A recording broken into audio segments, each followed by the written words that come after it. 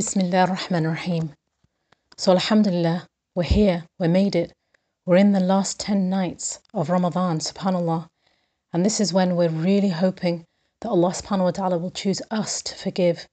And we'll be standing up at night and we'll be begging and asking Him for His forgiveness. And inshallah, if He chooses to forgive us, our slate will be wiped clean. Allah subhanahu wa ta'ala tells us in a hadith Qudsi, He says, O son of Adam, were your sins to reach the clouds of the sky, and you were then to ask forgiveness of me, I would forgive you. So subhanallah, there is no limit to Allah's forgiveness, even though our mistakes are so numerous. But you know what's disheartening? Is how seldom we are able to forgive each other, and how often we are intolerant towards one another. Islam teaches us that the strongest of servants are those who not only have the strength to suppress their anger when they are tested, but also possess an immeasurable capacity to forgive. The Prophet Muhammad ﷺ said that whoever suffers an injury and forgives the person responsible, Allah will raise his status to a higher degree and remove one of his sins. Because if we can sincerely forgive those who anger us, inwardly and outwardly, then that cleanses our souls from the shaitan and his negative energy. Many of us can't even forgive our parents or friends or spouses when they say hurtful things in anger. We end up holding grudges for years, unable to forget the things that people have done to us. On the one hand, we feel justified in feeling this way. After all, we are the ones who have been wronged. And yes, it is natural to be upset at someone when they've hurt you. In fact, the Prophet Muhammad ﷺ told us that a Muslim is not allowed to break off ties with another Muslim for more than 3 days. And that recognizes that everybody needs that time to cool off. But what is unhealthy and often destructive is the inability to forgive and move on. So what does forgiving actually mean? Forgiving means not carrying a grudge in your heart against that person. Forgiving means that if you were given the chance to retaliate, you would choose not to. Forgiving means not wishing evil, even if secretly, upon that person.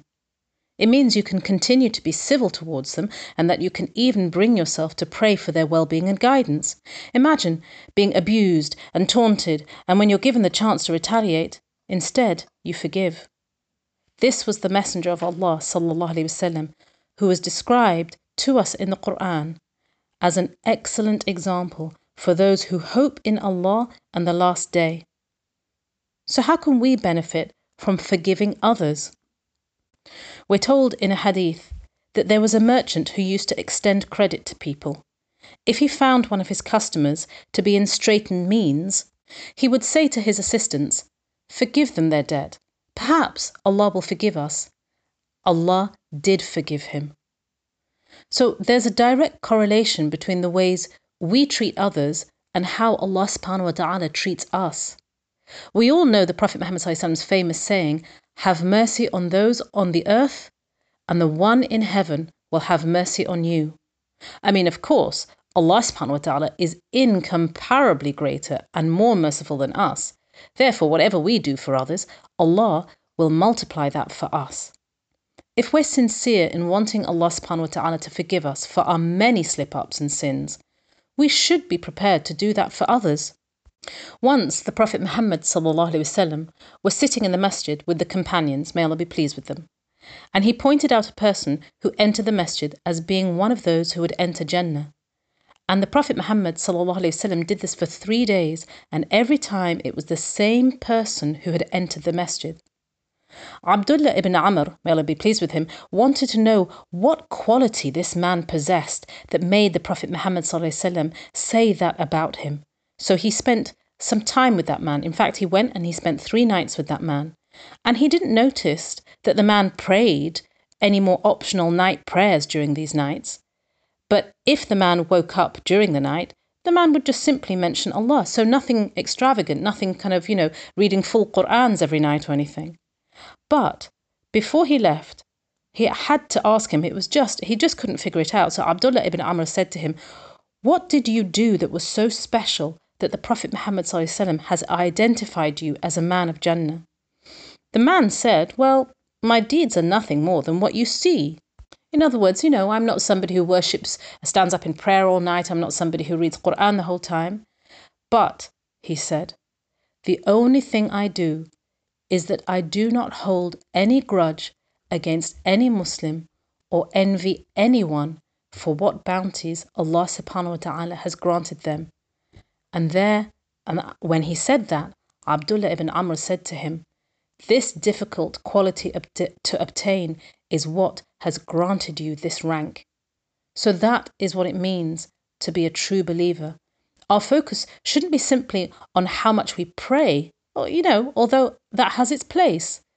Rather, we should be so focused on gaining the pleasure of Allah that other people's wrongs against us become insignificant. And that's why Allah subhanahu wa ta'ala described the believers as those who avoid the major sins and immoralities, and when they are angry, they forgive. There's actually been psychological research done on this, and psychologists have said that the inability to forgive may cause a person to repeatedly bring anger and bitterness into every relationship and new experience.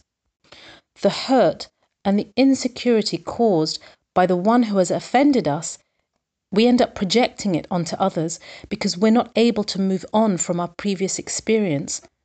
I mean, we're not being asked to condone what others have done to us, but rather we should acknowledge that they have hurt us and it was wrong. And if we reflect on why this was hurtful and what may have been the motives of the person who hurt us, then we can learn a lot from that, and we should then move on. It's true, we can't change the past, but we can certainly use it to empower ourselves and become better people, inshallah. Allah subhanahu wa ta'ala has said to us in the Quran, let them pardon and overlook. Would you not love for Allah to forgive you? Allah is forgiving and merciful.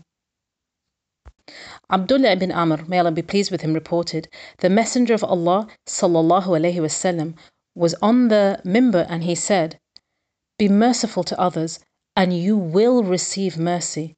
Forgive others and Allah will forgive you. Allah knows it can be very hard to really forgive someone who has hurt you.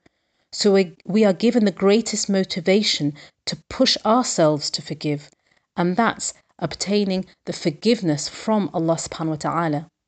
So yes, it is hard, but remember, this life will not last forever. And when we're there on the Day of Judgment, we will wish that we had piled up the rewards and the forgiveness from Allah by the simple act of forgiving somebody who's hurt us. I pray that Allah subhanahu wa ta'ala allows us to forgive anyone who's hurt us in our lives. And in return, I pray that Allah subhanahu wa ta'ala chooses to forgive us. Ameen.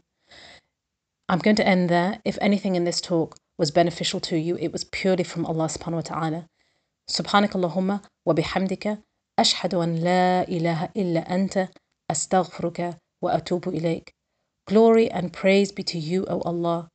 I bear witness that there is no one worthy of worship except you. I beg of you your forgiveness and repent to you. Ameen.